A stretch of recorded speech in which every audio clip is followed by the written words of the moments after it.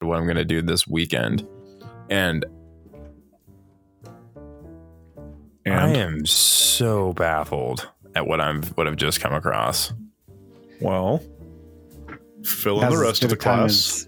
Now's as good a time as any to send that link, Kyle, because welcome to episode 61 of Off the Crossbar, a Real Salt Lake podcast. Hello. Dude, what? I realize, Trevor, I didn't give you time to go get coffee. No, see, here's the thing. I was going to say this before we started recording, but... He doesn't need coffee today. No, I did get coffee. That's why I'm late. I keep forgetting to, prepare coffee until, 2 minutes before we're supposed to start recording. Mm-hmm. And my coffee machine lately has just taken forever to make coffee. I just need to clean it, I think.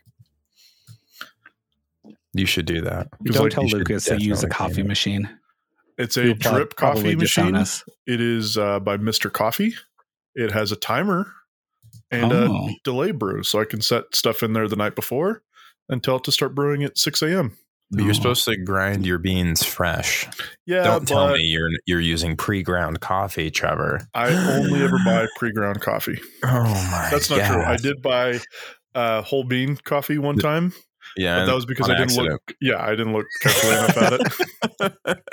And I got home and I was like, "Oh no, I guess I got to buy a grinder now." And then I saw how much grinders cost, and I was like, "No, I'll just you can get a hand grinder for actually pretty cheap." But yeah, I know. Yeah. But I don't want to. If I'm making coffee in the morning, I'm not. This man's a utilitarian. He's not out here. He's not in here for the art of it. It's $7 coffees, and he's simply using coffee as a vehicle in order to get caffeine into his body. It's not even that. Work. It's just a hot beverage. It's comfort food at this point. Hot drink. Yeah, that's fair. Hey man, I get it. I probably haven't talked about my coffee journey in a while. Oh yeah, let's do it. The only thing is that I don't drink coffee. But, you don't drink coffee. That's where you're at on your coffee journey. I'll get decaf every once in a while. Some local shops have good decaf that I like, and I'll get a latte, and it sounds good, or Americano, and it sounds good. But I don't like iced coffee also, so I think it's bad most of the time. What about cold brew? I generally don't. I don't think people do decaf cold brew. I used to drink it, but I did get caffeine poisoning from a cold brew once. Oh, wow. Led to the most anxiety-ridden plane ride home of my life, in which I basically just had to drug myself with Dramamine in order to get back from LA, where I was for a single day for a stupid work thing years ago. But no, sometimes I will think I straight up don't have caffeine almost at all, and I'm to the point where I've had so little caffeine. Even if I have just a Dr. Pepper, I get jittery, and it's pretty embarrassing at this point for someone who used to drink a ton of coffee. I mean, that's probably better for you though. I think so, but I'm not positive. I kind of would like to skip back to the point where I had full tolerance again. But I did when I was in Jackson a couple weekends ago.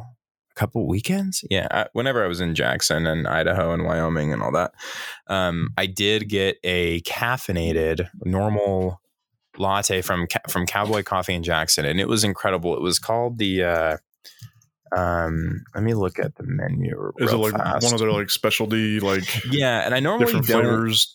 Yeah, and I'm drinks. Not a specialty coffee person or drink person. I just I like the taste of coffee generally, and I like to see there are some places that I just think have bad coffee, so I would maybe be more inclined to get one because I want to mask the flavor of their coffee because it can be bad. But there's this. Oh, do they not have it on here? Well, I look at their menu online. I don't see it, but it essentially. It was called. I can't remember what it was called, but it was made with a. It was a spice. It was a cayenne espresso. So it was a spicy espresso with honey and cinnamon in it as well, and then with almond milk, and it was fantastic. It was so delicious. It was just a spicy latte, and it was fantastic. And and I'm because I like Mexican hot chocolate. Like I was a big fan of that. So this was like the coffee version. It was delicious. And then I just felt so awful that night upon my crash of caffeine. And I was like, I don't know why I let myself do this. You just have to drink more caffeine after you start crashing from caffeine. It's how it works. It's like It's kind of like a hangover. I feel like I'm dying. Like I'm like, If you just keep drinking alcohol, the hangover will never catch up to you. Yeah, exactly. It's that. But I was just like, why do I don't know why I do this. And like the last time I did this, I like tweeted about it. And one of my friends was like, dude, last time I had like a shot of espresso, I thought I was going to collapse and die by the end of the day. Like I was like that. I felt that sick. And I was like, dude, that's how I felt then. And that's how I felt this other day. I was like, why do I continue to do this? But anyway, so I'm not going to do that anymore. At most I might have like an Earl Grey tea, but even that I'm staying away from. So, but decaf's great though. Like, I know it's not 100% stripped of caffeine, but generally, it is. But I think we might as well go to social hour, and I'll show you guys what I was looking at. Hold on, this is going to confuse Lucas in the chat, but please click on that link. Well, for better or worse, caffeine doesn't really affect me. That's why, like, it's 7:30 and I'm drinking what will be the first of probably 2 or 3 cups of coffee tonight. Yeah, I used to do that. It was great, and I love the taste of coffee. So, what are you drinking, Kyle? Oh, this is a AHA sparkling water. Oh, yeah, those are good. Another drink I found recently that I probably have the can for. Is you know when you go to the grocery store. Yes, I do know that. I'm just helping Lucas. 1 sec. So this link you posted says, "Okay, wait. This is a boutique hotel." Yes, I'll get to that in 1 moment. So this is a drink that I've also. You know when you go to the drink store at the drink aisle at a grocery store. Every time I go to a grocery store, first stop, you see a bunch of like weird like waters and sodas. Yeah, and, like, I know the one you've got. Yeah, you know this stuff? I haven't tried it, but yeah. Yeah, so when people wonder who buys those, it's usually me. Like I buy like expensive collagen water sometimes. Like I'm like, oh, that looks kind of weird. Yeah. Me too. So this is an Olipop, and it's like a sparkling tonic with like a ton of digestive fiber in it. Like 36% of your daily value of digestive fibers in this thing. They're like 2 for $4. And again, this is like a 12-ounce can. This one's the cola one. It was fine. The lemon ginger one was better. And it was, like all of that sounds awful. This one has green tea in it. So I actually accidentally had caffeine today. So that's cool. Nothing about that sounds appealing to me. Sorry. What about if it has, listen to what's in it. Purified water, Holy Smart, chicory root, Jerusalem artichoke, kudzu root, cassava fiber, cassava syrup, marshmallow roll, slippery elm bark, nopal cactus, calendula flower, apple juice, lime juice, organic cola flavor, extract, stevia, pink rock salt, cassia cinnamon, dairy-free caramel essence, vanilla bean essence, alpha gongal root, green tea, caffeine. So I didn't know this one had caffeine, so I'll probably have another dairy-free caramel essence. Dude, for us people who don't eat dairy, that's very useful. Anyway, those are I've been drinking some of those drinks, and they're pretty good. Like I'm feeling like a boomer for a second. That sounds so dumb. It was good. Anyway. I'm gonna have to go out and get one so I can try it. Where'd you get that from? That one, the 2 I got today were from Harmon's. I got another one at Smith's Marketplace last night. In my head, I was guessing either Harmon's or Whole Foods. Smith's has like the one by me had like a strawberry cream flavor that was really good that I had yesterday. But anyway, the thing I sent you guys is because I was looking at Airbnb, just like, I wonder what's available on Labor Day weekend, I guess. And I was just looking in Park City, and this $7,000 a night option showed up, and it's called the Chateau Après Lodge. And what I can only presume is your ability to rent the entire hotel, I think, because it says 32 rooms. And it says this bona fide family-run Alpine-style lodge is located near Park City Mountain Resort, bedecked with Christmas lights outside and an open fire roaring inside. A warm welcome by day becomes a winter wonderland after dark. And it appears it says you are reserving a room, but it does say 32 rooms. And why would a single room be $7,000? Because it could be a pretty good room. Because it's Park City on Labor Day. Do you guys want to do a live episode there? Absolutely not. Like, calling this a boutique hotel is literally just saying they didn't want to update the interior of these rooms. Because if you look at these rooms, these are not. They're pretty rough.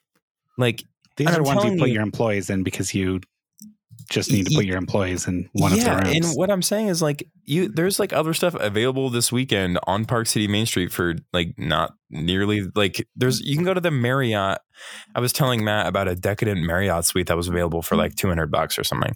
Like, clearly there's something silly going on here, and I don't understand what they're doing. But if I book a $7,000 Airbnb listing thing, do I get the whole entire hotel for a night? I think you do. This place is listed as a 2-star hotel. I mean, and that makes sense looking at the pictures. Like, there's no way it's $7,000 a night for one room. Right. That's impossible. But why would you be able to book the entire thing? I don't understand. Well, you get a better deal that way. That's $218 a night for one room.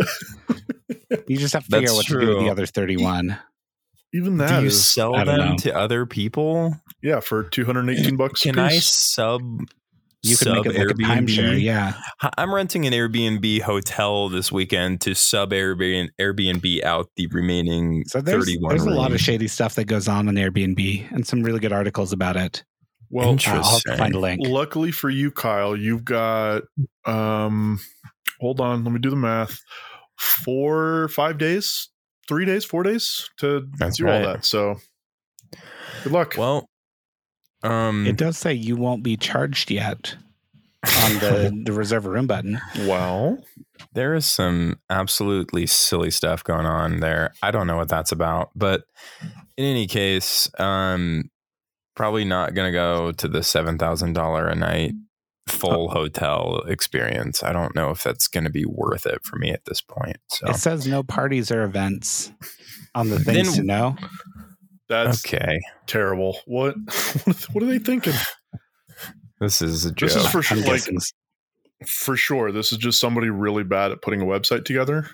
I think so. Yeah. Like, there's no way. Why they typed in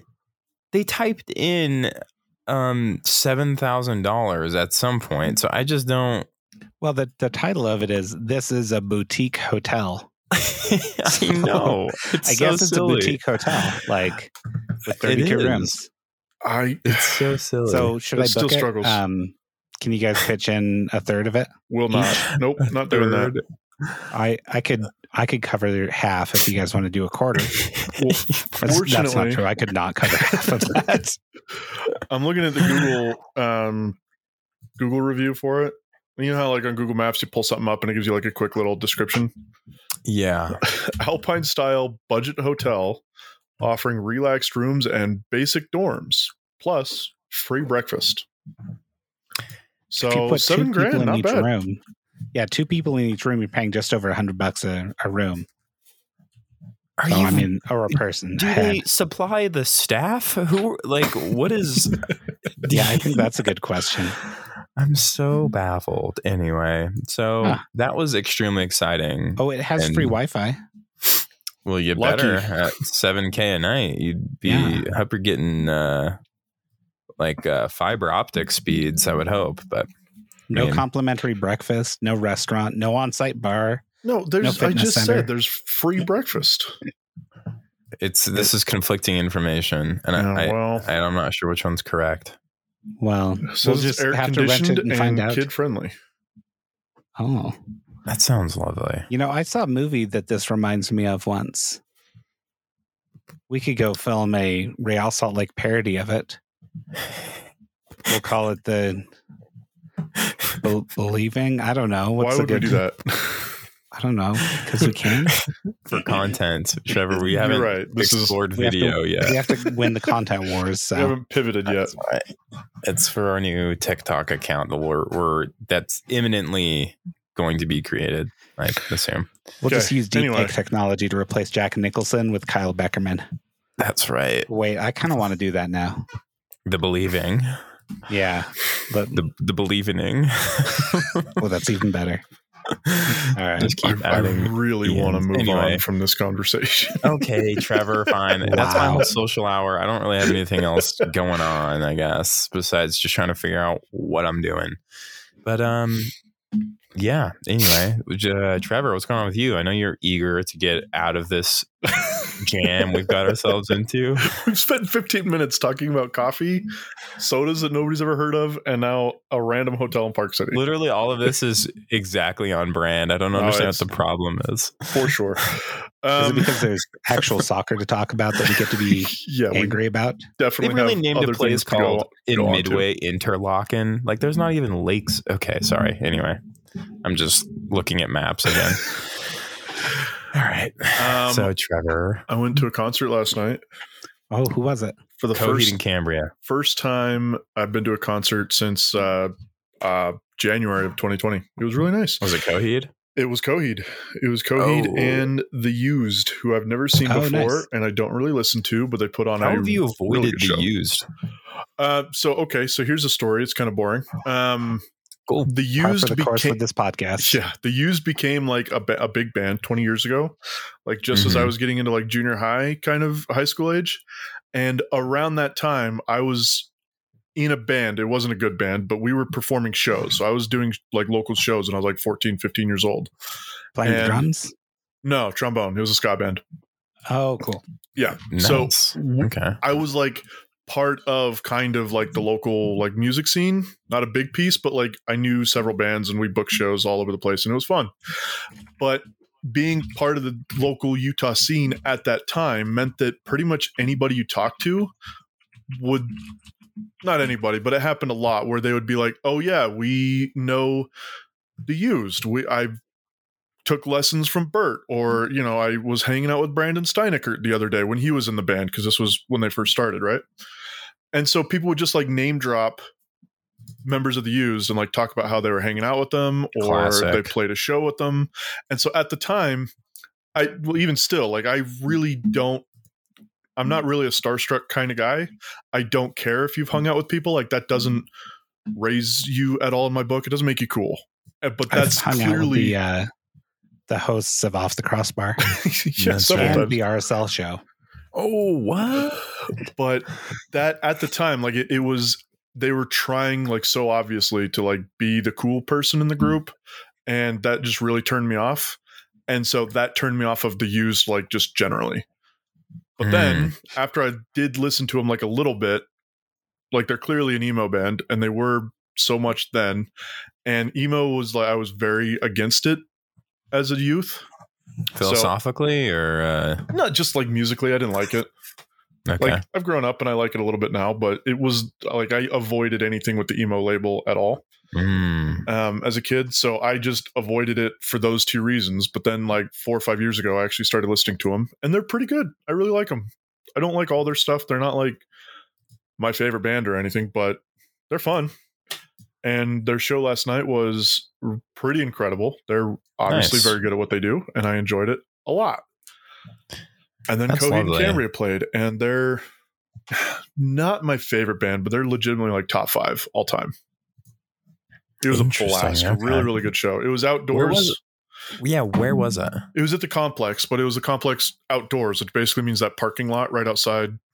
Yeah. Oh, their I place? saw videos of it and I couldn't figure out where it was, but that makes way more sense. It's like it's outdoors, but I couldn't figure it out. And Yeah. Okay. So they just turned like the indoor space that they used to have, they usually have their concerts into. Like one of them just became like the merch hall to go buy all the merch, and then the other one just got converted into like a bar. So you can go inside to like buy drinks and food and merch and stuff, but then you come outside and then it's just in the parking lot is the Gotcha. concert.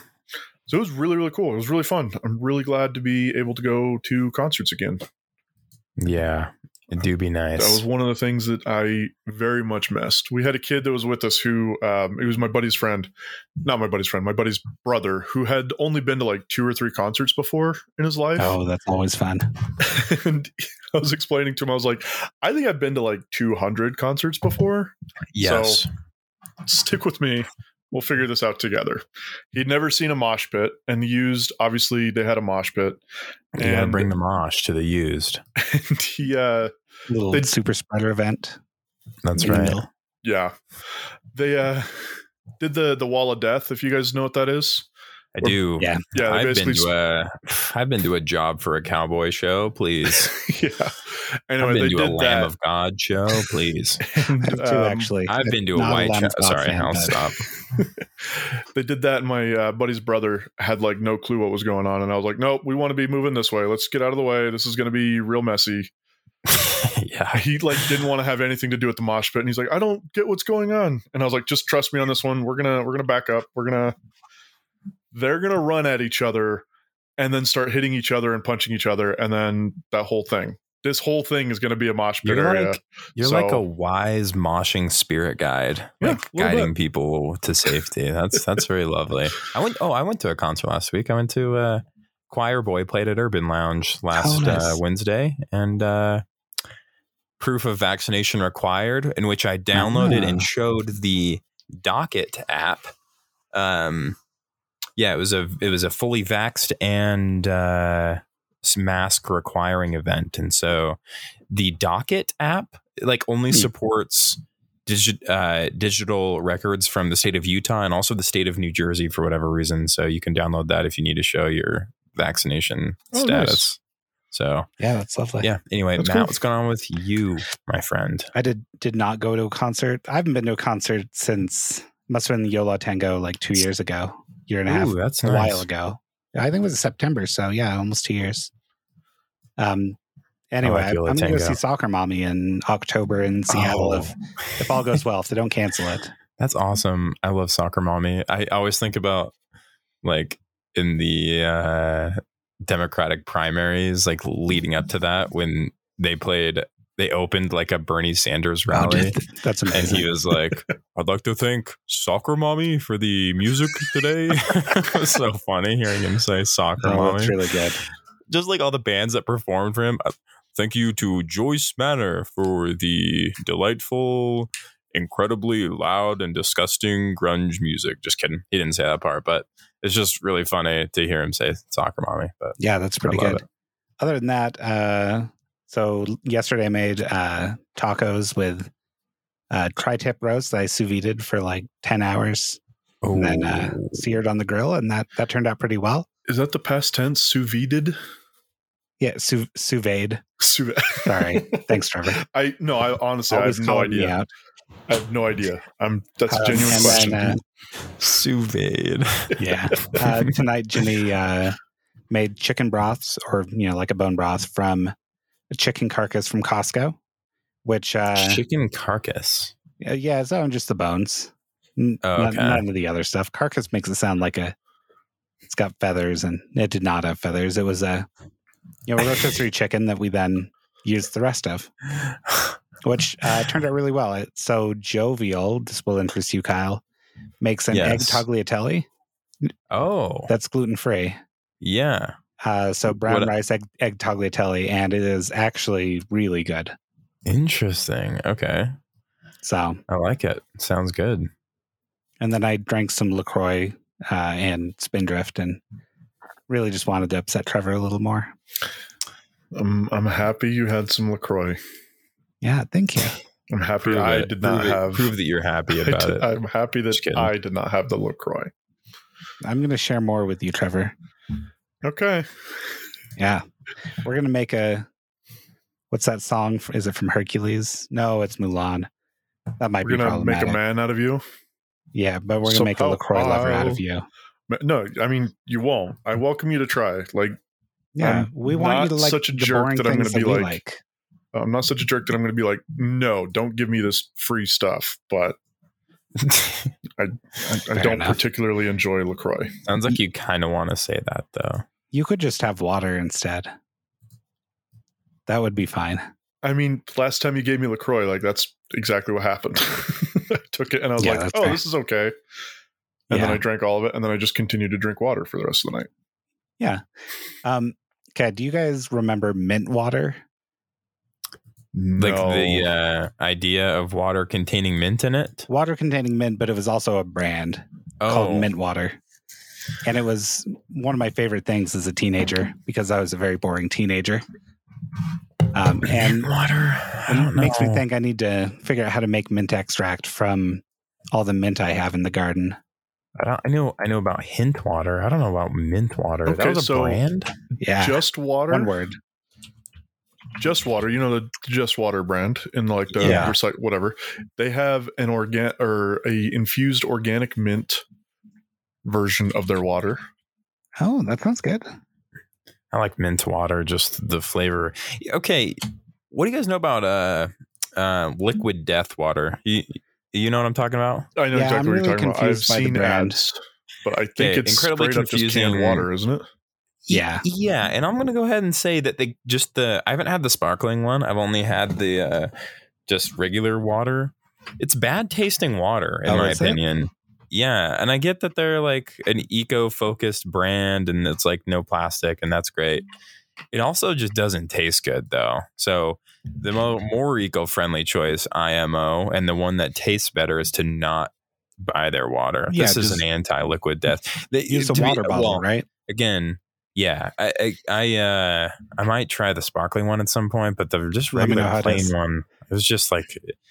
It was extremely boring, but it was also just not very good still water. So, well, I'm on board with that. This is an anti-liquid death pod. Let's go. It's very. I'm feeling like it's pretty overhyped. Somebody's got to get the metalheads to drink water. So that is true, but it's also like, it's like a very LA thing. Like or a very California thing. Like a ton of people I saw in California, and like friends that I have in California when I was down there early midsummer. I was like, what are you like? Why are you all drinking this? And then I just had some the other day and I was like, why again were they drinking this? Because it's bad. Yeah. But hey, maybe I'm just not seeing the vision. The description of their sparkling water sounds awful. What sounds bad about it? You don't like sparkling water, so I feel like you might be biased. Whoever said I don't like sparkling water? I don't like. We decided that just now. I don't like. I thought you didn't like it, and I don't like the flavored sparkling water. Okay, you think the absence of flavor is better than the essence of flavor? Got it. Okay. Yeah, I don't like That's essences. Fair. But anyway, it says Liquid Death sparkling water doesn't just look like a beer; it is actually carbonated like a beer. We use a more drinkable level of carbonation, more similar to most beers, and the higher carbonation levels of most sodas. Like, obviously, there's not a single sparkling water on the planet that is like as carbonated as soda. That would be awful, right? Isn't LaCroix like that? Yeah, I mean, it's a little lower than like a Coke, but I don't know. My frame of reference, because I don't drink soda very much. So I mean, like Perrier's are pretty well carbonated, though. No, but not like at all like a soda. Like it's like half that.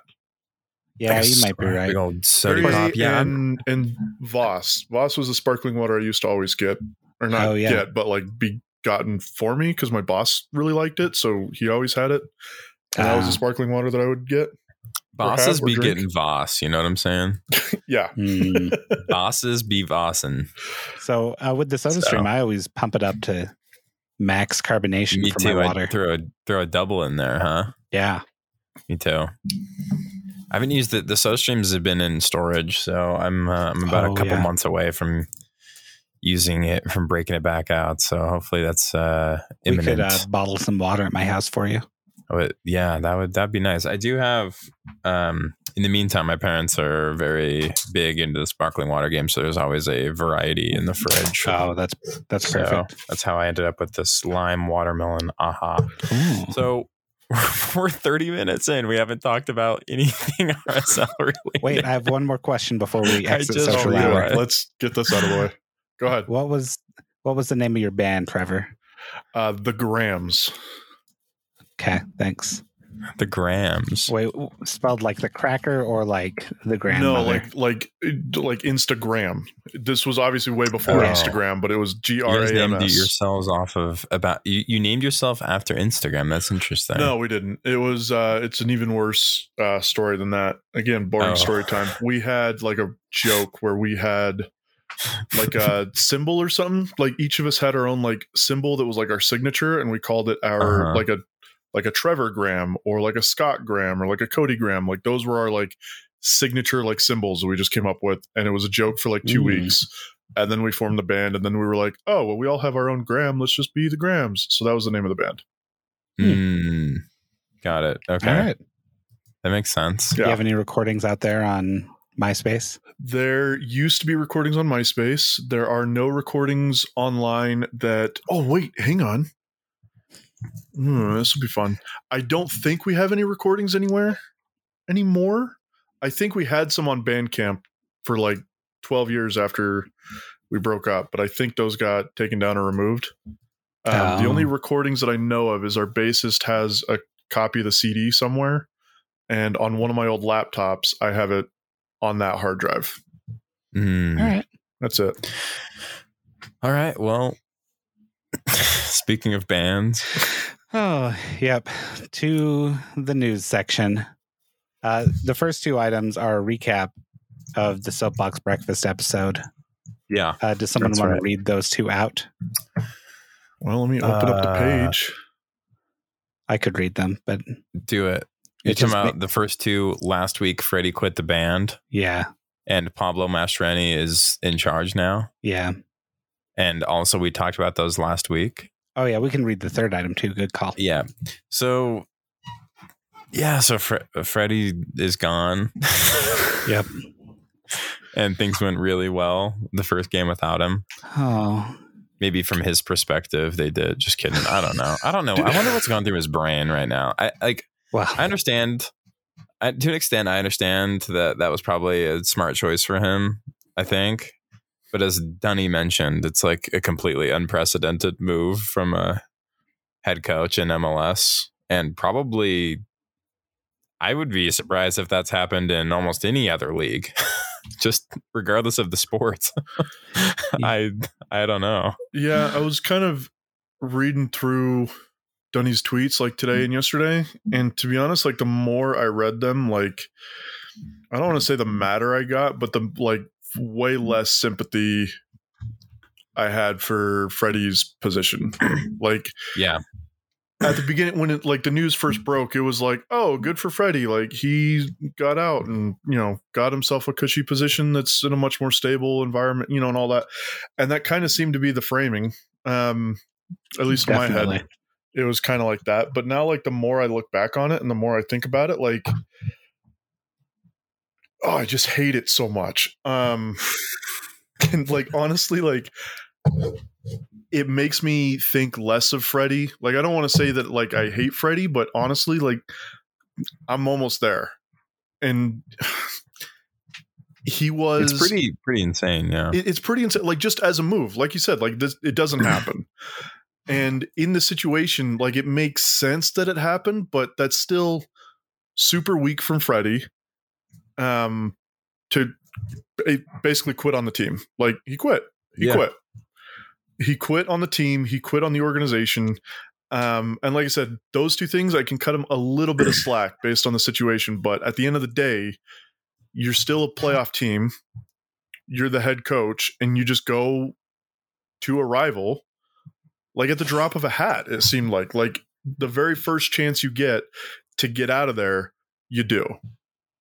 And that's weak and that's garbage. And it's like for a long time, we were kind of not totally Freddie out, but we've always kind of felt like that Freddie's not the best head coach and probably he should be an assistant coach. So like that makes sense again that he goes back to being an assistant coach. But again, it's like, it seems like he's just quitting not only on the team, not only on the fans, not only on the players, but also on like being a head coach. Like it's admitting that he's not good enough at it. It's kind of admitting that we were all right to criticize him this whole time because apparently he's like, that's not the job for him. That's not what he wants to be doing, apparently. That's not what he thinks he's good at. Yeah. Like, just, yeah. I'm trying to be as nice as I can because, like I said, the more I thought about it, the more I just like, it's such a garbage move from a head coach of any team. Yeah. Like, I'm genuinely just mad at him. Yeah. It's interesting that it also came out that, like, I think I'm assuming someone maybe Elliot off the record, I don't know, told, I guess it was Sam's article in The Athletic that people inside the organization were not happy with how things have been going, which of course is also just some damage control, right? Like, your head coach just quits.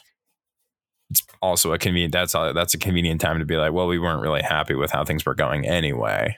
Not that he was like going to get fired, but it's like, you kind of got to say that. But I believe that's the case because, I mean, I don't know who could have been happy with, how things really had happened, I guess. That there was, I mean, we talked about it in our last episode, or the one that the extended breakfast episode, the brunch episode, if you will, about like some of the problems with just recurring patterns that we've seen. We've talked about it on this show, dropped points, but anyway, so the club said that, they weren't happy, but yeah,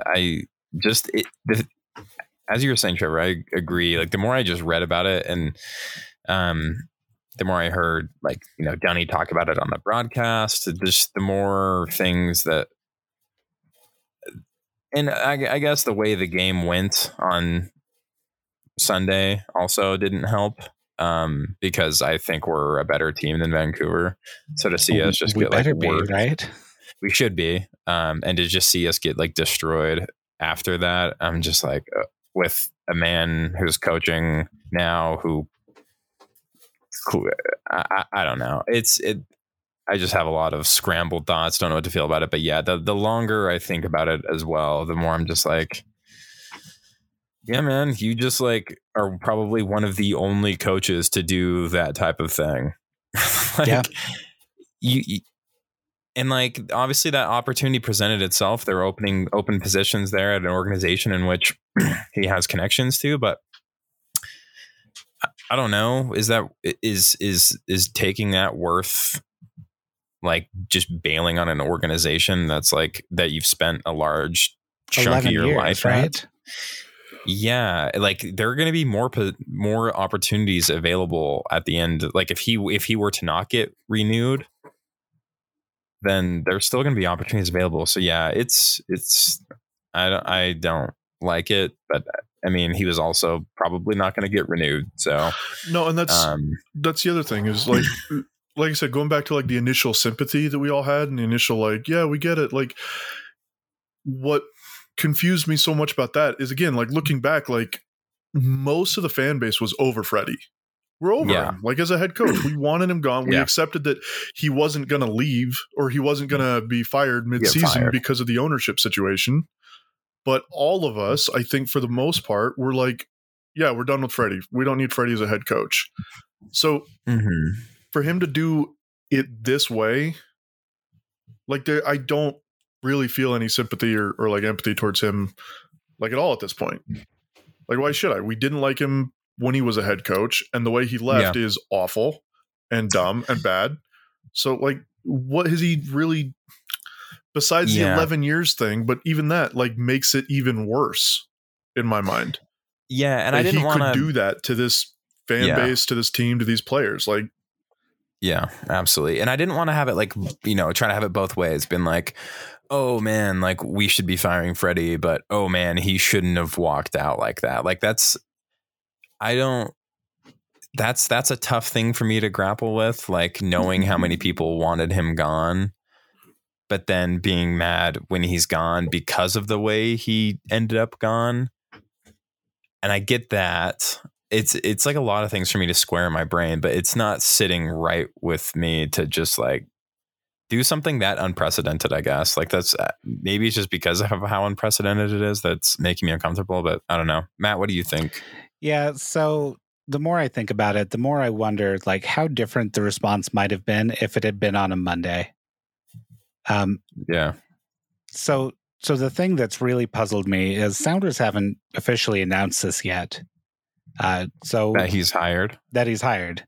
Yeah. Everyone's confirming it, of course, and that makes sense. But nobody's, put it on the record.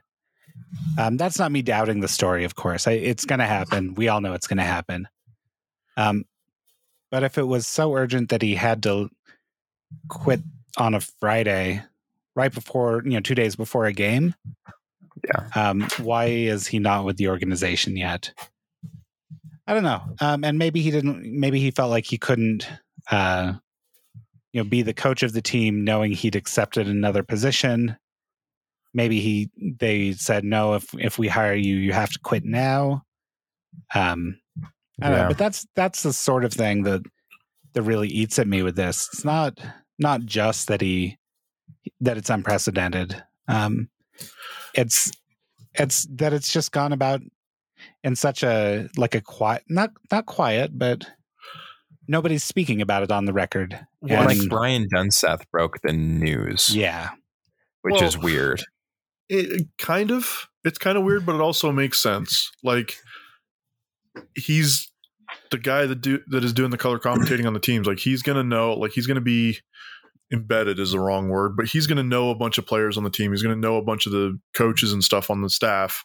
So it makes sense that, like, he would be the first one to know, or the first to be able to sell it. Break news unless, like, the club, like, approves him breaking the news, right? Like, Brian Dunseth is kind of like just not trying to pigeonhole him, but like he wouldn't do anything to like breach the trust of the club or anything like that. I'm sure they were fine with him breaking that news, right? And I'm just wondering why I guess just wouldn't put it out first thing that morning or something. I guess maybe the press office wasn't, and someone like Elliot was.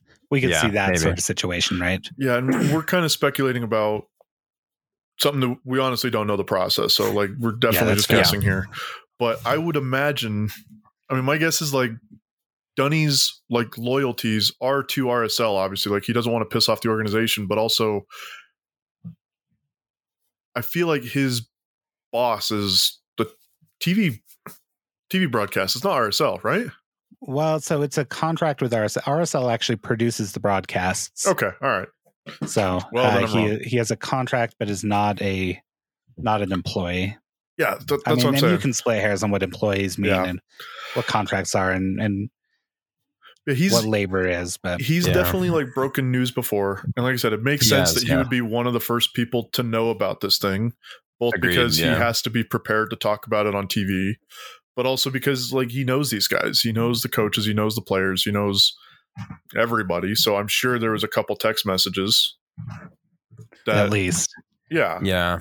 It's just, to Matt's point about it just not really coming through official capacities. Like, the Sounders not saying anything about it still, that's weird. Why it came out, why it needed to be that day right before we traveled to Vancouver.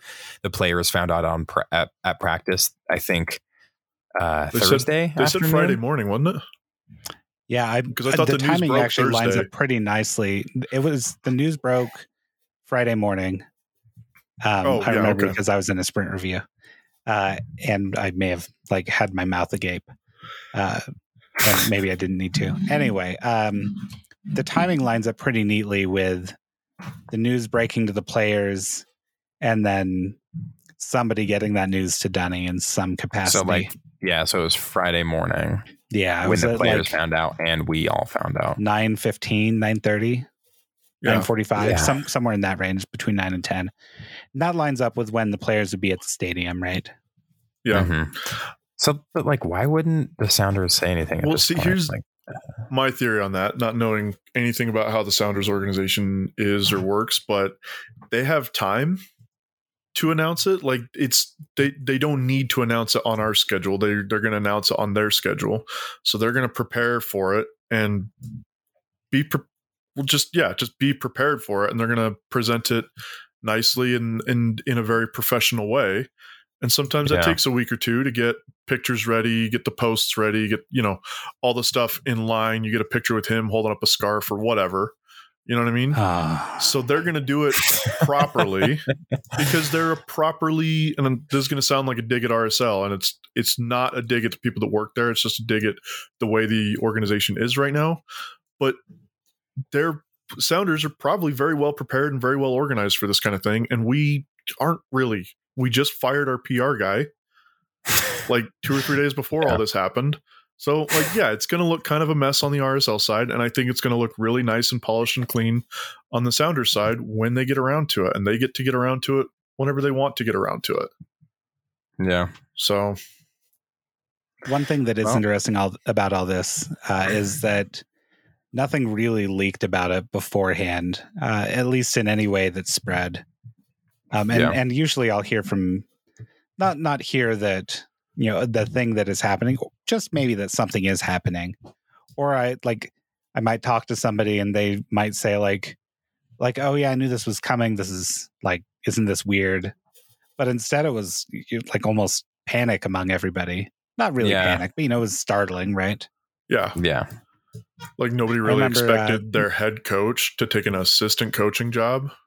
Yeah. The first 2 minutes of it, I just kept refreshing Dunny's Twitter to make sure that he wasn't going to delete it, and he, I didn't get pranked or something. Yeah, because it was one of those things that like seems surreal at best. Yeah, double checked the name and made sure it wasn't Jason before we retweeted it. If I got caught by Jason, it'd be bad.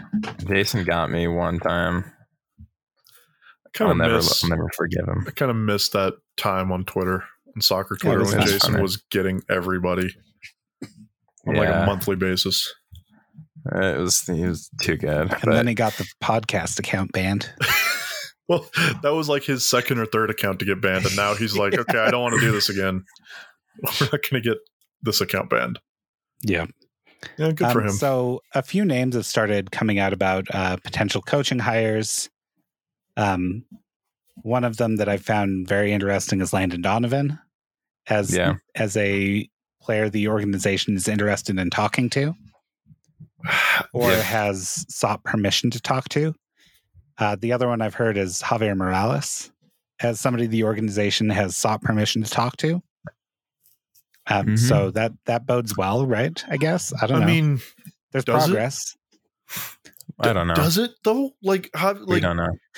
All the respect in the world to Javier Morales, obviously. Oh yeah, of course. Why are we considering him for a head coach job? He hasn't been a head coach. Assistant coach job, right? There could be an assistant role that opens up too. If we're going to extend it to that, I'm on board. Bring him on as an assistant coach or an academy coach or something like that. No. Trevor, don't you know that anyone that you have an emotional attachment to is automatically good at the job that you want them to come over and do? I forgot about that.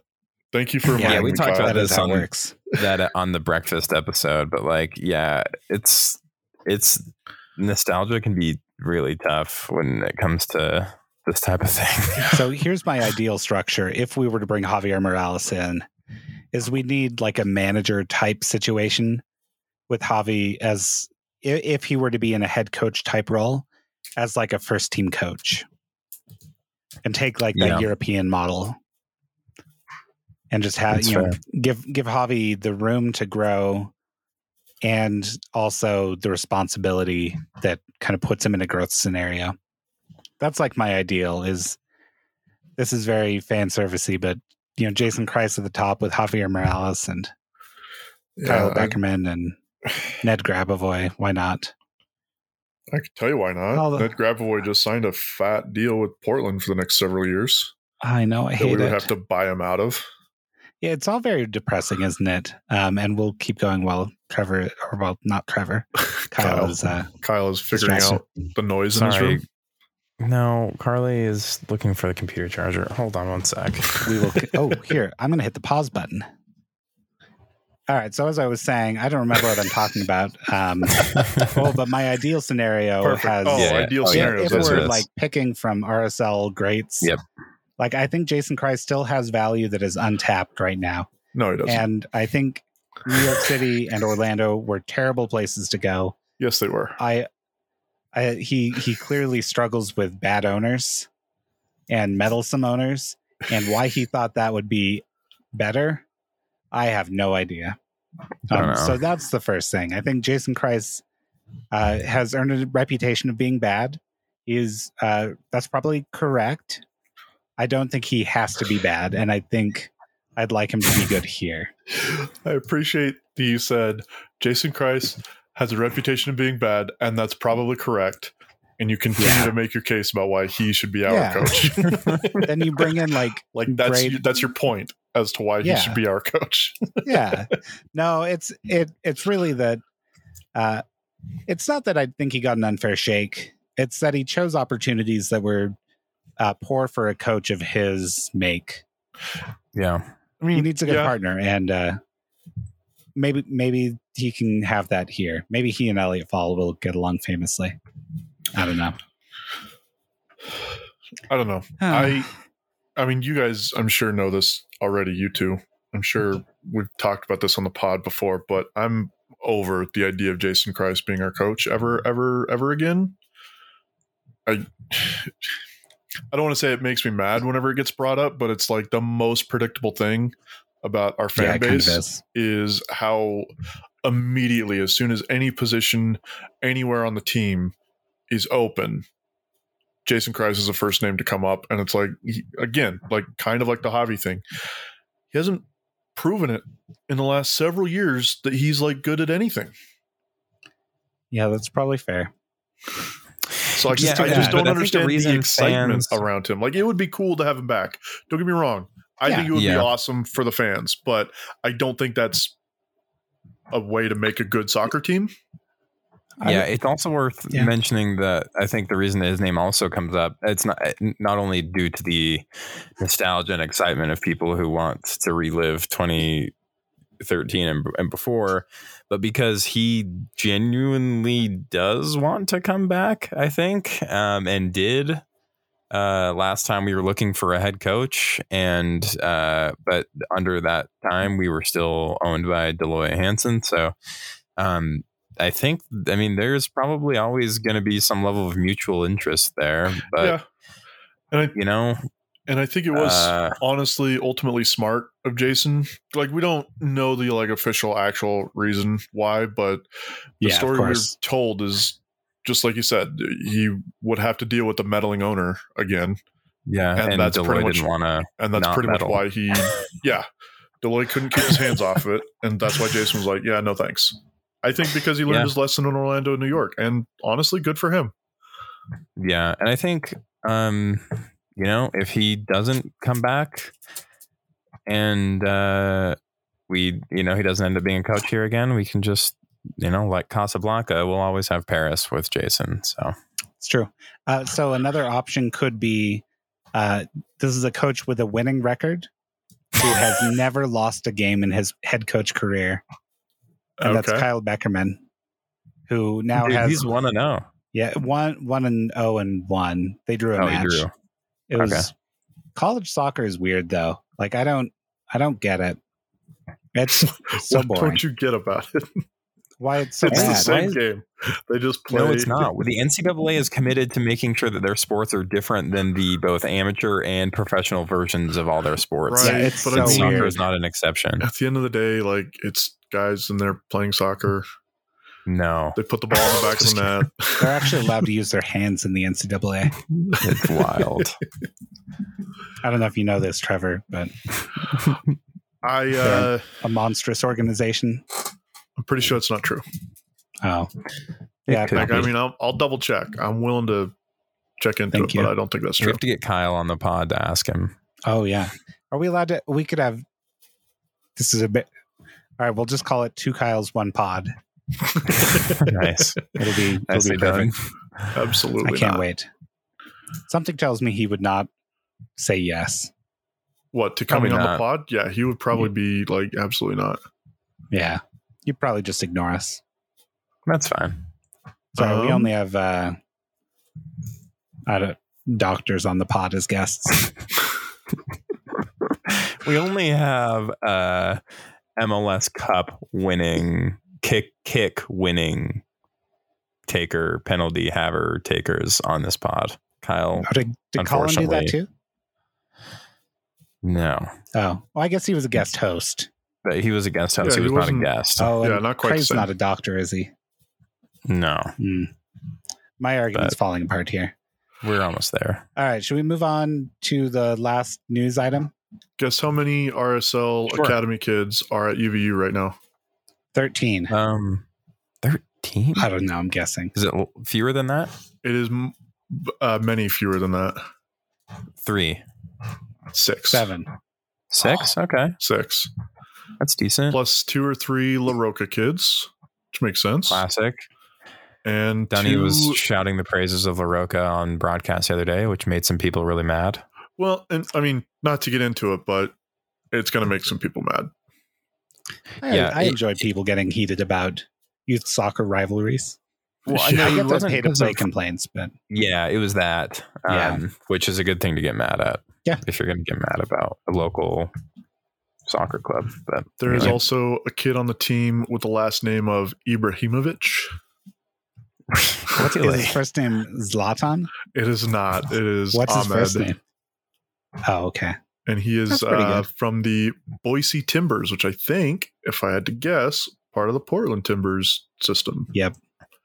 Which would make 3 Portland Timbers Academy people on the team. Oh, all right. Which, like, Interesting. weirdly All right. is a thing. They've always had a couple of Portland Timbers guys on this team. They obviously have several RSL guys, like that makes sense. And then a couple like La Roca and Sparta and a few other like local people, but there's always 2 or 3 Portland Timbers guys. It's so weird. That is very strange. Good All for right, so them. the next item we've got is another case of Brian Dunseth being Breaking the news. I guess breaking the news, and that's that Zach McMath, his leg soreness was not just leg soreness or knee soreness, sorry, which, surprise, surprise, was a meniscus something or other, and he has undergone surgery So he's to done. repair that meniscus thing. He's pretty much done for the season. Like there's no question about that, right? Yeah. Yeah, I guess there are only like 2 months left in the season, aren't there? Yeah. Yeah, but there's no way you're coming back from that. I mean, the meniscus is that was not an weird. ACL, but it is not like a quick recovery either. No, it's not a less than half season recovery, right? Yeah. I don't know. And hopefully David Ochoa returns to Yeah. Okay. contention So at some point. a few other things there. So, last week we saw David Ochoa not get called up to the Mexican national team for their qualifiers this week. And we saw him again be on the injury list for Sunday's match. And then it's worth noting that Aaron Herrera was also not in the 18 for Sunday's match.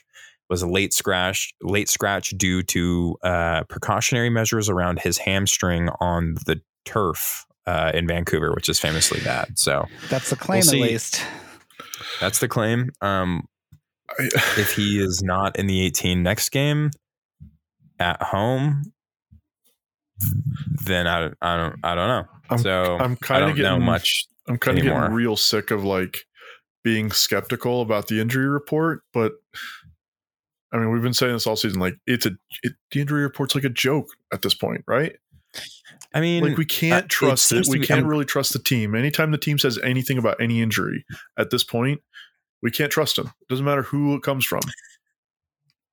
Yeah. So the thing with Ochoa is interesting though, because what did I think legitimately start out as precautions around his hamstring, I believe.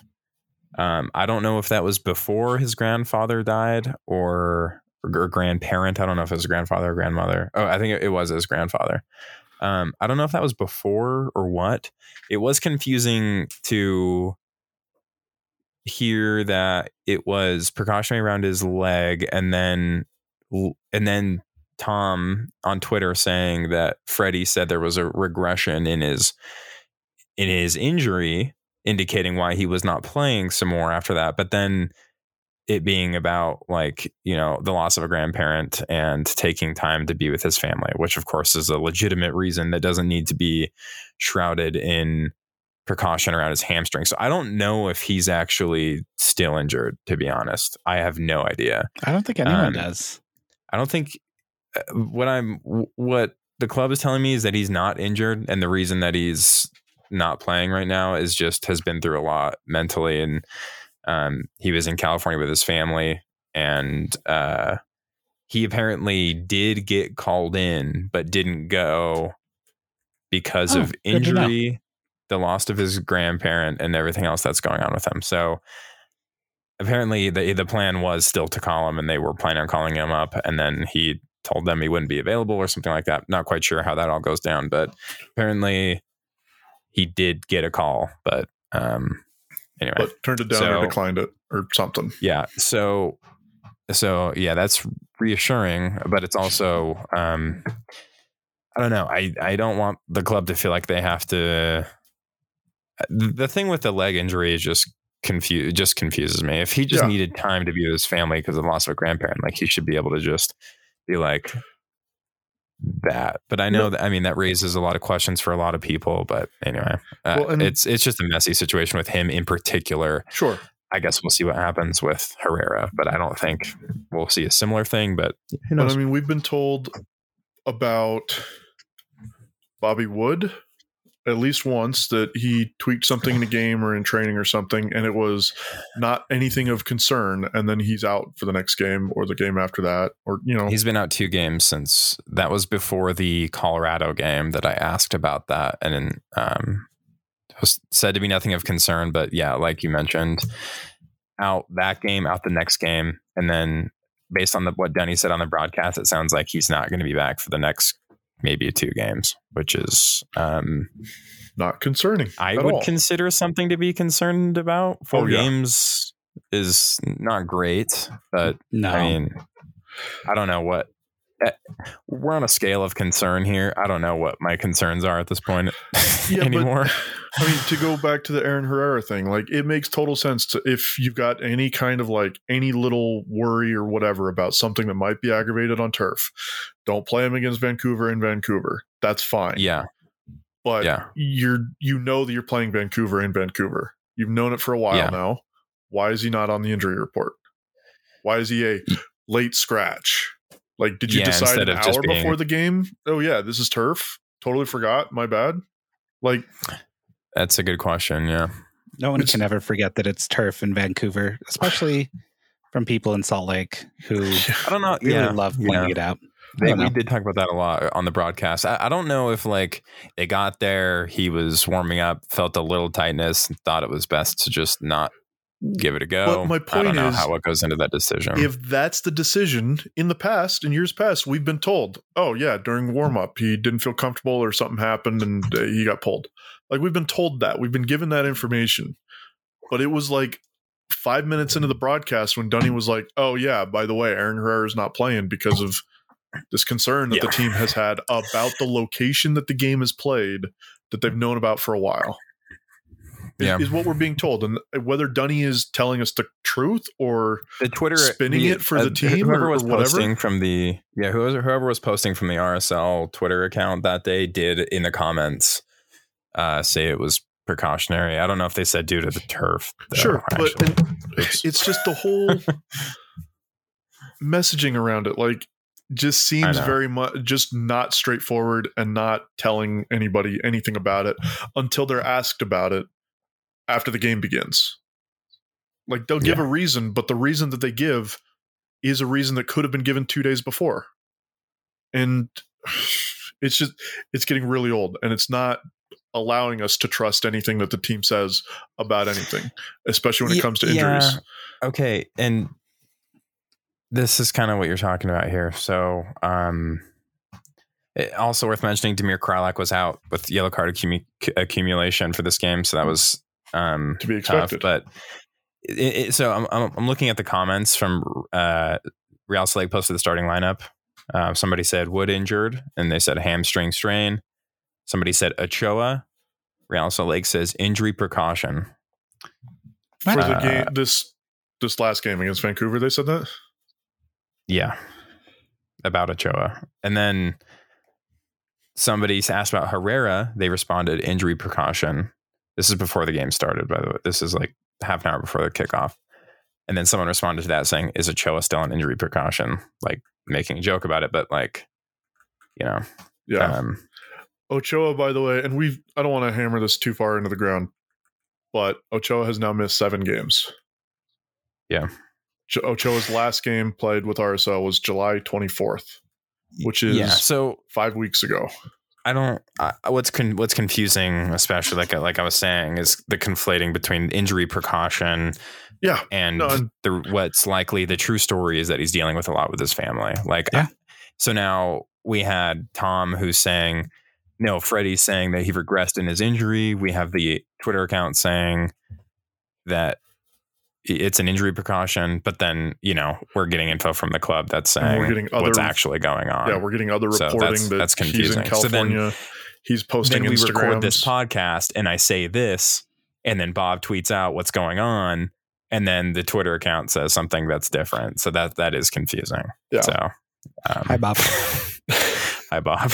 We appreciate that you're calling attention to this very podcast. No, I do appreciate it. It is anyway. I'm just talking about the chain of confusion that, like, I think people who just casually might listen to this podcast and digest Real Salt Lake content on Twitter might experience due to the conflating.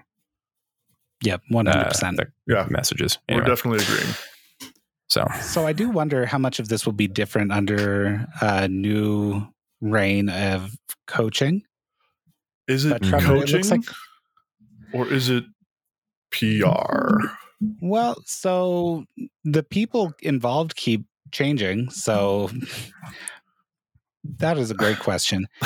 If I can go back a couple years now to the great debate of, was it 2019?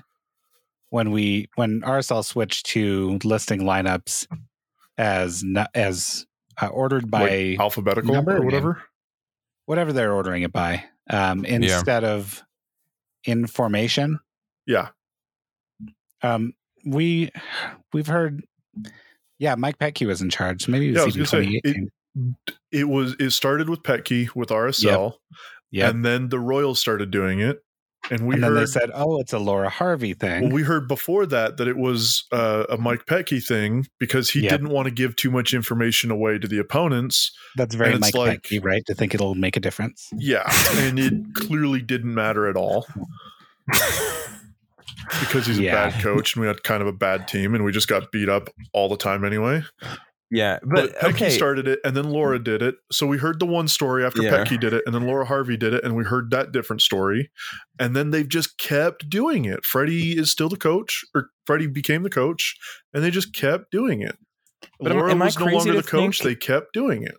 Yeah. Am I crazy to think that this is becoming like the international norm, though? Like, I feel like I don't see formations tweeted out by teams anymore. Like, maybe I feel like Real Salt Lake were doing it before everyone else, and that's why it was so annoying. But now, like, I know the men's national team does not tweet out their formation before. It's like in some some order before as well. Yeah, and like at this point, like, it is kind of a moot point to get mad about the formations because you're right. Like everybody is doing it. It does seem like that's like the standard now, and I don't know when or why that changed. And but I am saying Mike Petke has international influence. But it is interesting that, like, I feel like anytime I see like Liverpool tweet out, it's the exact same, and it is interesting when that became a thing because. But it's just my point is more that it seems to be coming from the club. We're getting different stories about different things at different times, and the story keeps changing about the same thing. You know what I mean? Like the same thing happens, but we're getting a different story every time. Yeah. See, it's just like, this is how Liverpool does it now. It's like a link to a page on their blog, and it's literally just like that. It's even get those worse. Impressions. So Arsenal does it slightly better in that the players are listed without positions, but they are in sort of positional order, which I think is helpful for being able to like read it at a glance. Like sometimes I think we forget that not every fan is a diehard and can look at a list of 11 people by name and pick out what position they're going to be in and understand that. This is the thing. Like to go back to the very beginning on this, my whole beef with this is when you put out a starting five in the NBA, when you put out your baseball lineup, when you put out a hockey lineup, you put out the lineup and you tell people where they're playing so the fans can look for their favorite player in that position. You know that Justin Turner is going to be playing third base. If you're a Justin Turner fan, you're going to go to the Dodgers game and you're going to watch Justin Turner and you're going to look for him at third base because that's what the lineup says. I want to watch my favorite player. He has a pretty good beard. Yeah. Oh, that is a pretty good beard. I'm curious if that's what every other sport does. And soccer, arguably the most complicated like formation sport that exists, except for maybe football, but that might just be because I'm an idiot. But even football, you put the name to a position and you tell people where they're going to be playing. And sometimes, it moves around and you have 3 wide receivers or 5 wide receivers or 2 guys in the backfield. And maybe that changes throughout the game. So it's not always the same formation. But when you're announcing the starting lineup, you announce their position and the formation. Why? Seattle Sounders post their formation. I just saw that. Yeah. So, I mean, it might just be just from the ones that I see because I don't follow the Sounders on Twitter. But it is interesting. But I agree. It is. I would really love to go back to the formation thing. I think it looks nice. Yeah. And I think it's easy to rock, right? Like, I'm not at all like cheering for Matt Gash being fired, but right. My theory is that all of that was part of him. And I think I have no idea that maybe it'll change with somebody else in charge. Yeah, maybe it won't. Who knows? But I bet nothing changes until there's new leadership. Oh, I'm sure. Yeah, nothing like will drastically that's not change. A new owner necessarily. That's people in positions that they are used to being in. Yeah. More than management. I don't know. All right, should we talk about Vancouver? Well, let's do it real quick, I guess. I mean, so as I mentioned, honestly, we should talk about it. I think it's useful to understand what happened. Okay. Yeah. We were missing Krylock, Herrera, Ochoa, Bobby Wood. Yeah. Right. So for a team that's one of the deepest in MLS, that should be no problem, right? You would hope, yeah.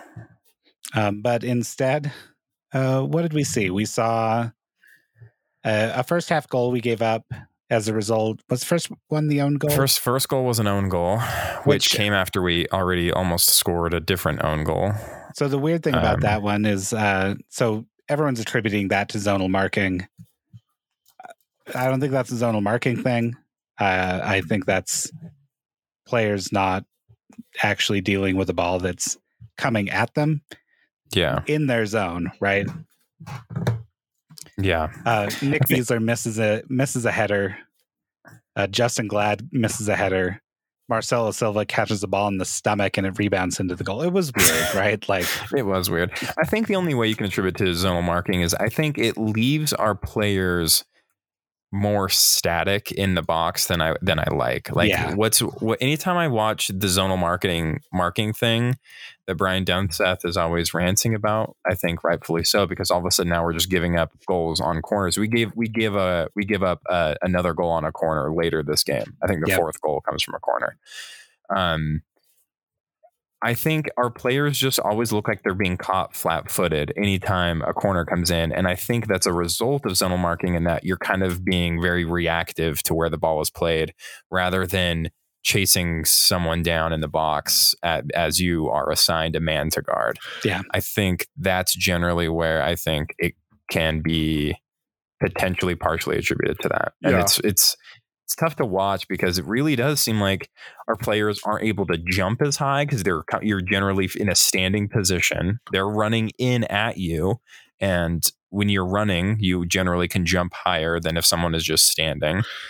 And you just seem like you're being caught like surprised. It's weird. Well, and I don't like it. That's the element that I think, there's an element that I think contributed the most to the own goal specifically. And you kind of see it a lot with zonal marking is it's hard for the guys doing the zonal bit to judge accurately where the ball is going to end up until it ends up there. And what that means is there's a defender that maybe should have gone for the ball that doesn't, or there's defenders that probably shouldn't have gone for the ball that do.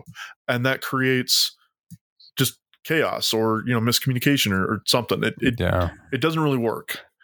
Creates 2 missed headers and an own goal off someone's stomach. Yeah, because I think it wasn't Silva that was right behind the play. There was somebody in front of Silva and then Silva. And I think what happened was Silva was expecting whoever was challenging for the ball to hit the ball. And then he was expecting the person in front of him to block anything from happening to him. So he just wasn't expecting anything. And then all of a sudden the ball landed in his lap because 2 guys missed.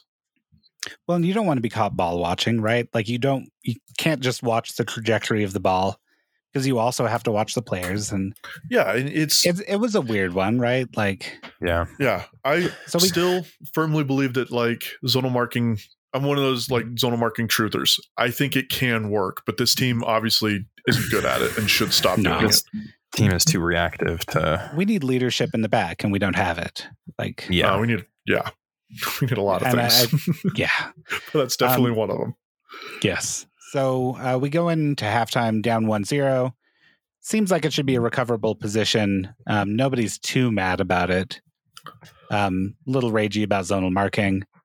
Didn't feel like we had a lot of chances in the first half, though. I was going to say, I think everybody was mad about like the level of play. I don't think we were so much mad about being down 1-0. Yeah, we looked bad. And Justin Glad notably was very mad when he did a short halftime broadcast. Yeah. Press conference. Rightfully so. That was actually very good. Yes, it was really tough to watch us. Close to a Chris Wingert type. We've got to step up. I don't want to mark the explicit button, so I won't use the other one. But so second half, we come out even worse than we went into. Started the first half, and it just falls apart from there. Right, second goal, Andrew Putna kind of like tries to catch a ball and palms it into the attacking player who just directly into the path of an attacker. Yeah, like it couldn't have been more of just like a. Here you go. Like generally, if you're a keeper that has iffy hands, those guys know to just punch it as hard as they can out of there. And I feel like he should know that at this point. And he's the 3rd string keeper. He started a lot of games for Real Salt Lake over the last couple of years. Yep. So he might be the 3rd string keeper right now. He was the arguable 1st string keeper for 2 all years. Of 2020 at the very least.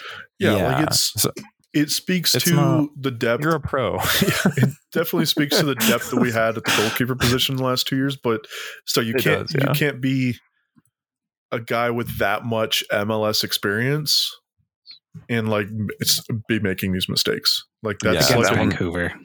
Yeah, it's like a 19, 20, 21-year-old goalkeeper still kind of figuring stuff out kind of mistake. And that's not what Andrew Putna is. No. Right. He's reached his ceiling, and I think he may be a good MLS backup, but that's probably about where he ends up. Yeah. Third goal, how did we concede that third one? That was the one where Ashton Morgan was challenging for a ball pretty close to midfield on the left side. Gets beat. Midfielder, I think Paulo Ruiz or Nick Beasler moves over to try to defend and catch the guy who's running down the right side to play across to the far post of the right side of our defense. Noah Powder started at right back this game, and Noah Powder was absolutely just nowhere to be found. Yeah, and you'd think, I like Noah Powder. He had an incredible shot this game. He is an insane shot on him. He's a left-footed player. Is that right? Yeah. Oh, you better believe he's left-footed. Yeah. We heard all about that. Yeah. So he's a left-footed player. He was playing at right back. Is that legal? I thought the laws of the game said you couldn't do that. It's very interesting, at least due to an officiating oversight. Anyway, yeah. So Noah Powder's nowhere to be found.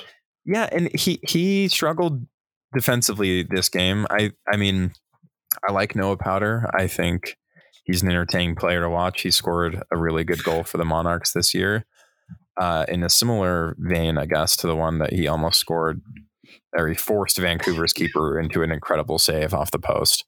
But he was just nowhere defensively. And when Ashton Morgan was so far up the field on the left side, you would expect your right back to not be up as far also in the case to prevent exactly what ended up happening from happening. So cross to the back post, Noah Powder isn't even in the television frame, and they just get a wide open header at the back post. And then after that, Marcelo Silva should have gotten a red card, either, or maybe that was after the fourth goal.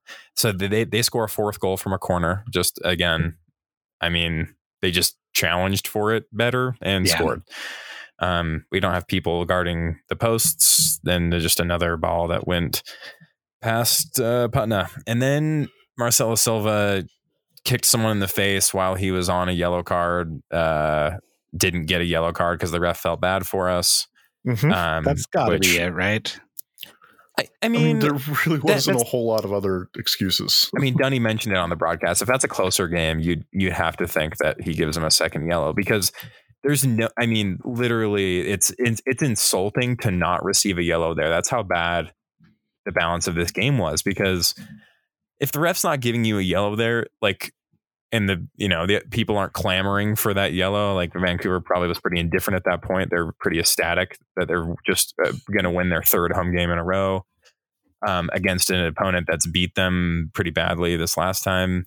It's pretty insulting for you to not receive a yellow card on something like that, because it's just like, that's just clearly a pity, like a pity move. And then we end up scoring off of a Anderson Julio comes on as our last sub, I believe. Yep.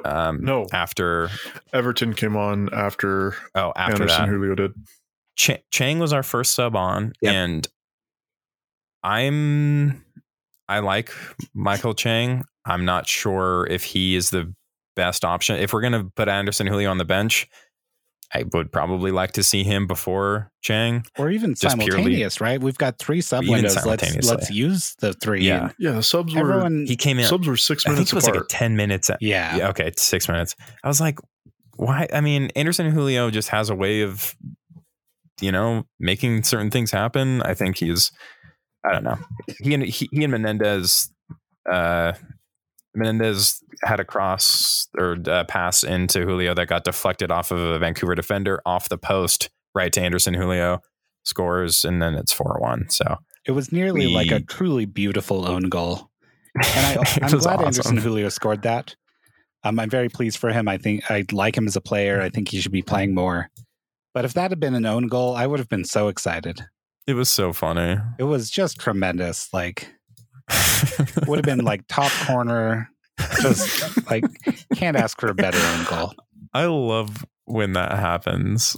I think those are amazing when they do. So I was also disappointed that that did not just fly top bins off the defender, because it was close. So one thing that killed me about this, so we subbed early, and there was a lot of positive reaction because we substituted in the 60th minute. I was going to say, we did not sub early. No, not particularly. It like was a normal time. Relative to the rest of the season, maybe, but yeah, we didn't sub particularly late. 61st minute is pretty bang on. But I think that was a pretty poor use of substitutions from Pablo Mastroeni. I hate that I have to say that. That was the point that I was going to make about Chang coming on. I also love Chang. I love Chang, and I like seeing him play, and I want him to play more. And I'm not opposed to Anderson Julio getting more minutes and more playing time. But I don't know. It seemed like those were 2 subs that were just like, well, we need more offense. Let's get some offensive guys forward. Oh, and what did they do, Trevor? Well, they immediately gave up a 3rd goal after the first sub. And then they immediately gave up a 4th goal after the 2nd sub. Who came in for one of our midfielders? Was it Chang or was it Julio? Julio came in for Beasler. Which okay, seems so we like went back to not really a like-for-like substitution, and not really what the game was calling for at all. Except that like Beasler was not very good that game. He was really bad that game. So for sure, get Beasler off the game, but don't bring on, like, Julio isn't the guy you want to bring on there. to replace that's right. a bad Beasler.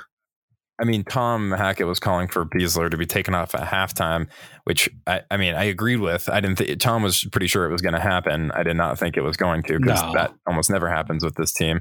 But Beasler was pretty bad in the first half. He had some really bad giveaways just outside the 18 that were just like, dude, like, if you think there's going to be a risk of you turning the ball over right here, you need to just not be playing that pass and just be booting it, because it was not Nick's. I think it was one of his worst games of the season, and I've been generally pretty okay with Nick being a starter, which is funny. But anyway, yeah, it's just like you were about to say, like, that's just one of the substitutions that like unbalances the team. Mm-hmm. Dunny was talking puts us about in that like 5-striker formation or whatever we do. Like Dunny was talking about like finding the right balance of substitutions, and that's one that just like unbalances everything. Like it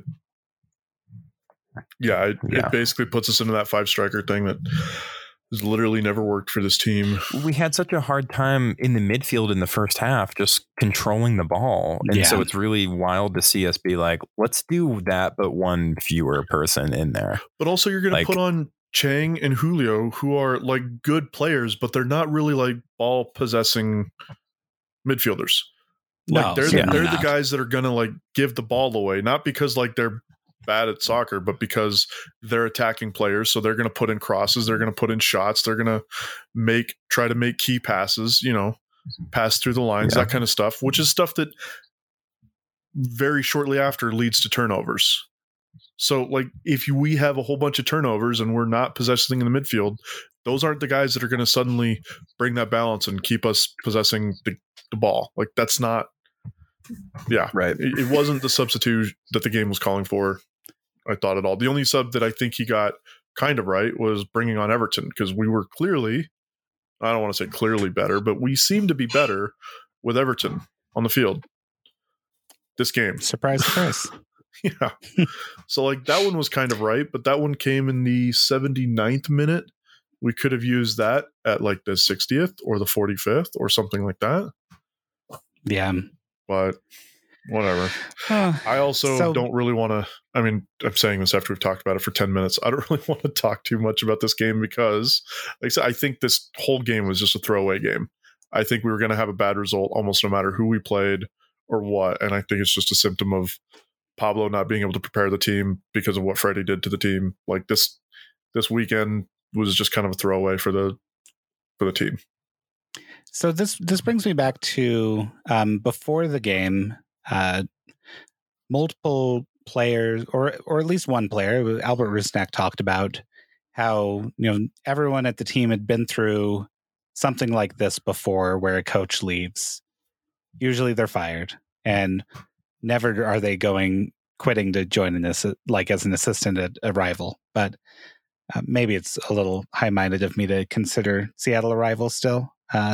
They certainly don't consider us one. It's a Western Conference team. Like, yeah, no, for sure.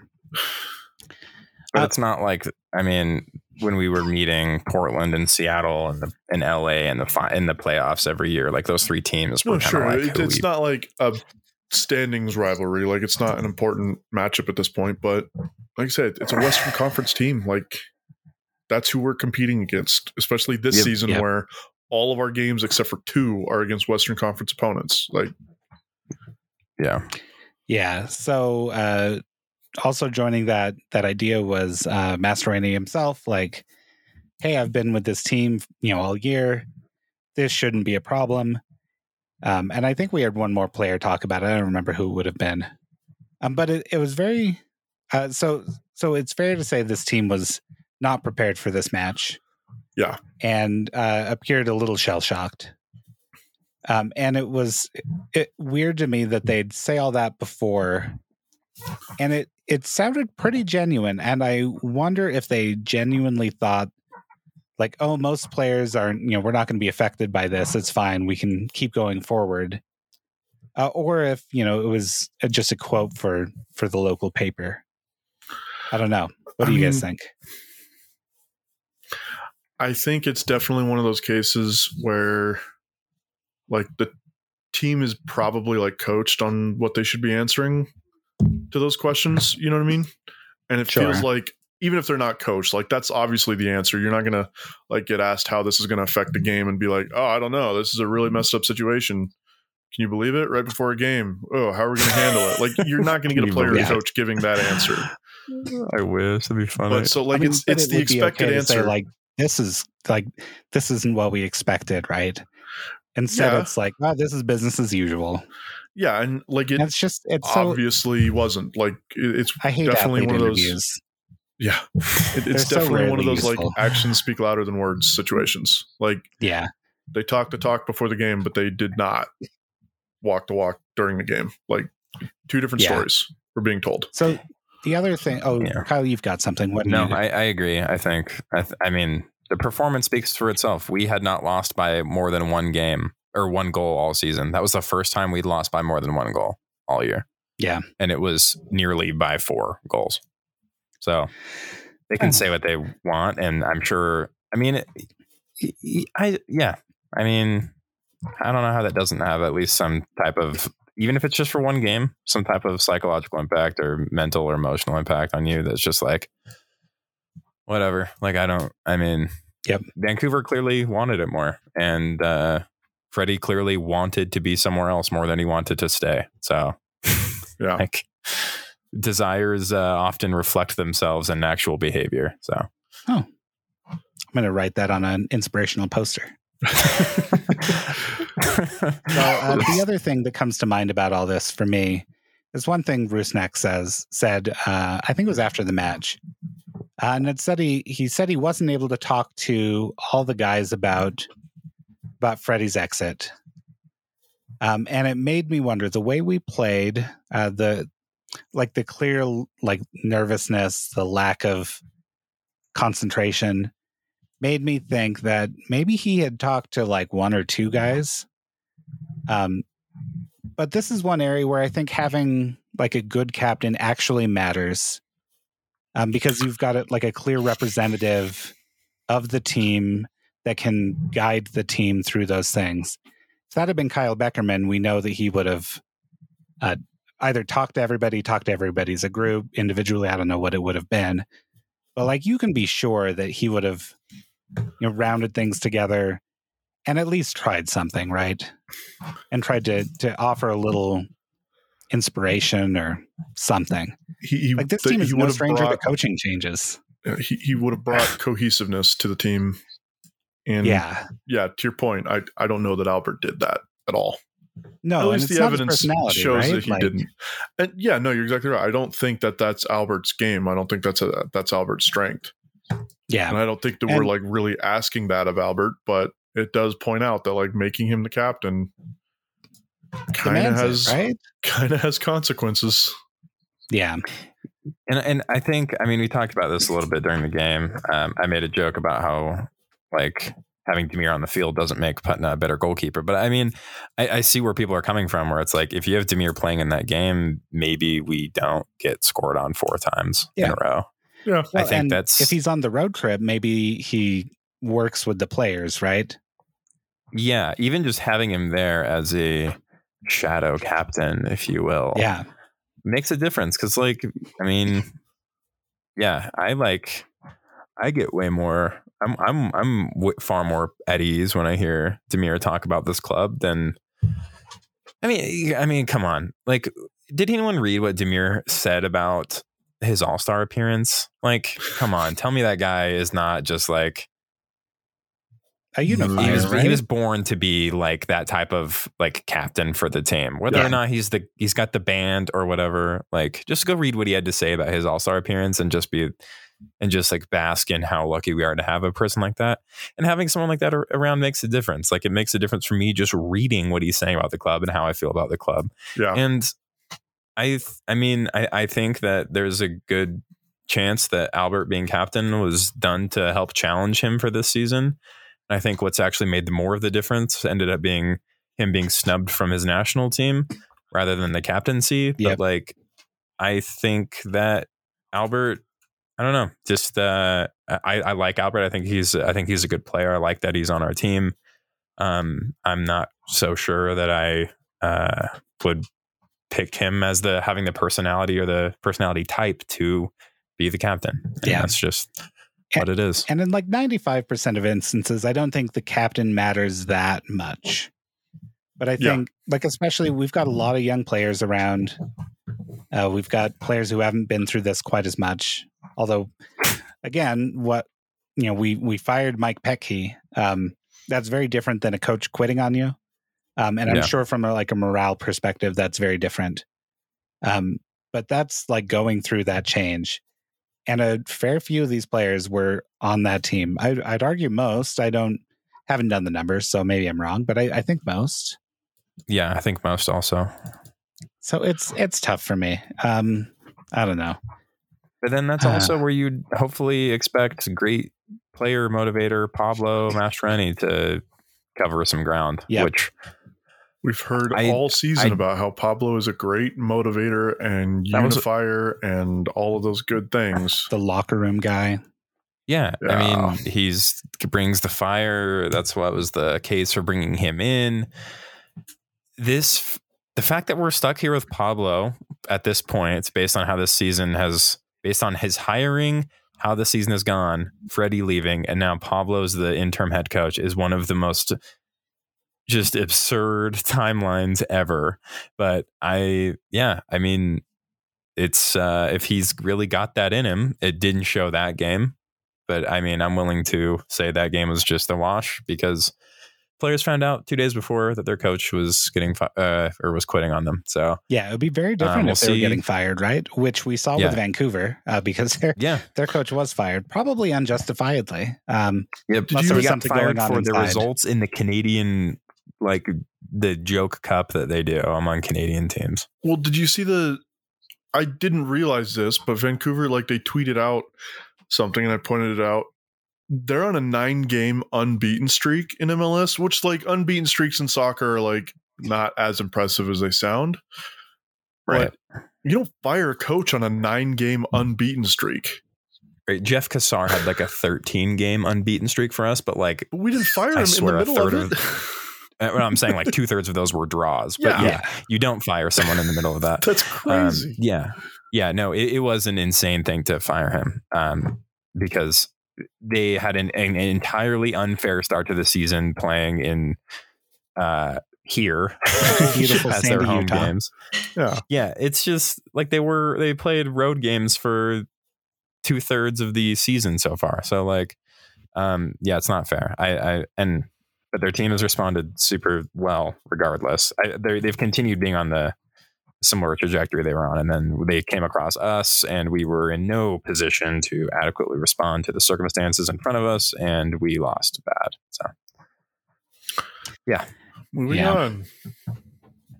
on. Sorry, Trevor, we talked about the game. Sorry. No, it's fine.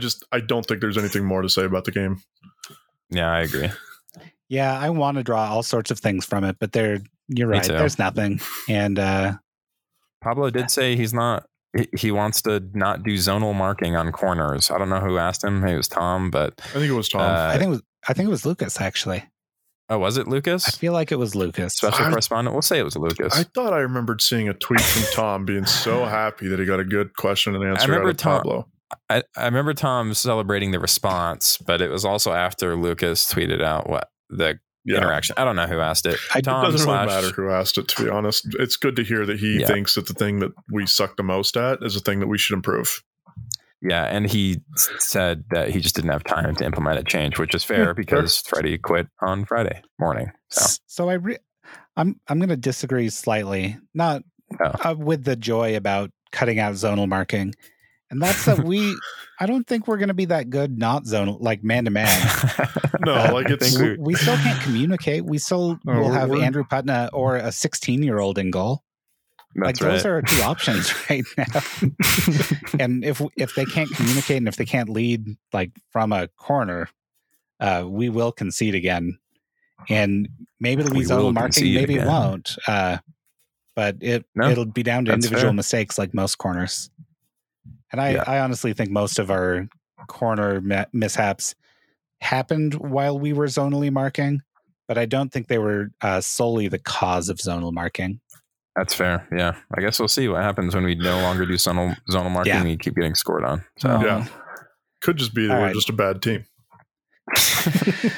Which, as we've started playing more road games, our record has dropped, and we're starting to look a little worse. Which, maybe all those home games makes a little bit points, of sense, and was kind of predictable. Yep. All right. So, do we want to touch very briefly on Dallas? Just a run through of players who are definitely out and probably out. Yes, we played Dallas on Saturday at home, and Dallas is still pretty good right now. They've been like trash on the season, but have been pretty good as of late. Yeah, that young kid, Pepe, he's been doing good. Did he just have I know he scored over the weekend. He also scored the winning goal against the Liga MX All-Stars, but yeah, he scored the winning penalty. He scored twice. But they were also playing Austin FC. Oh yeah, Austin sucks. Yeah, there was like 8 goals in that game. Yeah, so again, I mean, Dallas has been bad overall in the season. They've had a better run of form lately, but assuming, as Pablo said, things won't really change, I would expect us to again win this game at home, as we should be winning games at home. So yeah, we should.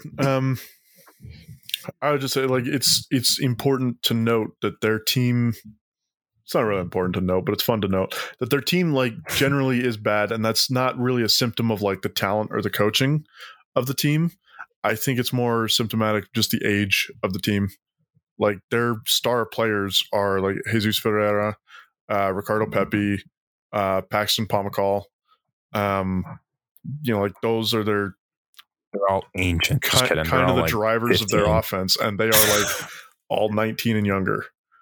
So like, yeah, they're super young, but they're also like just incredibly talented players. Like, there was a lot of talk on Twitter. Pepe just committed to the United States also over Mexico. There was talk of him leaving the team, leaving Dallas at the end of the summer, being like the next $5 to $10 million player that they sell. And like, he's good enough that I believe that. Realistic, right? Yeah. And he's a FC Dallas Academy kid also. Yeah. So while they have been bad on the season, they are only 2 points behind us, and we have 1 game in hand. So yeah, we've also been bad. Yeah. Just a noteworthy thing. Yeah. Ugh. What a season, guys. Oh boy. All right. So here's the list of players that were out last time. Let's just quickly go through each and say whether we think they'll be out again. Zach Farnsworth, the center back who signed from the academy that has been injured the whole time. I thought he was a goalkeeper. No, that's no, I just Dusnap. I knew about Dusnap. I just thought we had 4 goalkeepers because I'm an idiot. Don't worry about it. We do have four. Putnam, McMahon, Dusnap, and Ochoa. Sorry. I thought we had 4. 5? Yeah, never mind. I thought we had 5. I thought we had a lot of goalkeepers. 4 is still a lot. But I guess we need him. Not when you're down 3. Yeah. All right. So Farnsworth, safe to say he's out. Andrew Brody. Yeah. Did get the pins removed from his pinky toe. Yep. So that's good. So he's on the road to recovery, which is good. Yeah. That's delightful. David Ochoa. I'm not holding my breath. I don't know. I really want to say he'll play, but I don't know. I'm very much in I'll believe it when I see it mode with David Ochoa right now. I'm going to be optimistic and say I'm guessing that he does play this game. All right, that sounds nice. That does sound nice. Jason Ramirez. Next. I hope he does well for the Monarchs that day. Yeah. Zach McMath. Nope. Which we know. Meniscus. Bobby Wood. I think he'll be back. Dang it. He will not be back. Are you telling me that, or are you just predicting that? I'm predicting based on Brian Dunseth saying he will not be back. Oh, okay. That's fair. I think he said he won't be. I could have sworn he said it'll be like a couple weeks, but okay. Yep. Good Aaron thing there's Herrera. nothing to worry about. Aaron. Oh boy, this is a scary one. I'm gonna guess that he will be back. If he's not, then we've got another issue. Assuming the team was telling the truth, with their half truth of him skipping the game due to a turf precaution, there's no reason for us to think he will not be back, except for every other thing that's happened this season with the injury report. Besides that massive caveat, we have no reason to believe that he's not going to be there. Oh, yeah. Jeez. Any other players that should be on our questionable /out list that we know of right now? No, I kind of feel like this should be, instead of like an injury report, this is going to be mean, but it should be like, does it matter if they're there or not? Oh, yeah. Like, because there's like 3 players on the injury report that like I care about or I think will affect this game in any way whatsoever. Like Zach Farnsworth, happy for you, but like we were never going to see Zach Farnsworth this season. Yep. Yeah. I don't think so. Well, maybe, is he left-footed? He could play left-footed center back. Jason Ramirez is not going to make an impact on this team this year. For sure. No, Andrew Brody, we know that he's been out and he's going to be out. So it would be nice to have him, but until he's even a lot closer, Savarino. I'm not really worried about Brody. Savarino. Give me Savarino back. Yeah, what's Savarino up to? Is he he's winning the Brazilian title or whatever. I'm pretty sure his team's in the Copa Libertadores final. Playing the Copa. They're in the final. They beat did they beat River or Boca? They beat one of those teams. I thought they beat River to get to the semi-final. They beat one of those what's teams. The name of his team? Atletico Mineiro. MG? Mineiro. Yeah. Mineiro, whatever. I don't know. Pronunciation podcast in full effect here. That's right. All right. Well, anyway, wish him well. I suppose that does that wrap up the pod? I think that does it. We did go pretty long this evening. But they play their semifinal is against Palmeiras, and they play it the first leg. First leg is the 21st of September in the Copa Libertadores. Lovely. Wait, good for them. Is it the 21st day of September? Is that what the song is? I always forget. Do you remember? No, it's the 21st day of September. Yeah, that's got to be it. I'm pretty sure it's not that. It is. Hold on, we have to look up these lyrics. I was going to say it's the day. It's the 21st night of September. It was just the joke you said the day. Yeah, it's the 21st night. Yeah, because that's the summer. That's the equinox or whatever. Oh, is that why that's in the song? Isn't that it? Isn't that why? Oh yeah, it is. Okay. Do you remember 21st night of September? Love was changing the minds of pretenders while chasing the clouds away. Our hearts were ringing in the key that our souls were singing as we danced in the night. Remember? Yeah, I don't know. I stopped looking at the lyrics. I'm not going to finish it. There's just one more until the chorus. Sorry. How the stars stole the night away. Oh yeah. That's one of my favorite days of the year, just because of I always forget his name, but that guy on Twitter that does the Demi. It's Demi. Yeah. Always does the 21st stuff. Did he say he was going to do it this year, or that he was done doing it after last year? I'm assuming he'll keep doing it. I thought he said that he was done doing it, and then after that, everybody was like, "No, please," and he was like, "Okay, if you donate $50,000 to this thing, I'll do it again." And then we donated. He got like $130,000, and he's like, "Oh, okay, I guess we'll keep doing it." To whatever charity it was that he was doing, I don't remember. It was a good charity. I remember that. Yeah. I hope he does. Yeah, Demi's awesome because those are always the best. I like Demi a lot. All right, well, I guess now's when we say goodnight. Yes. So, good night. Good night. Good night. Good night.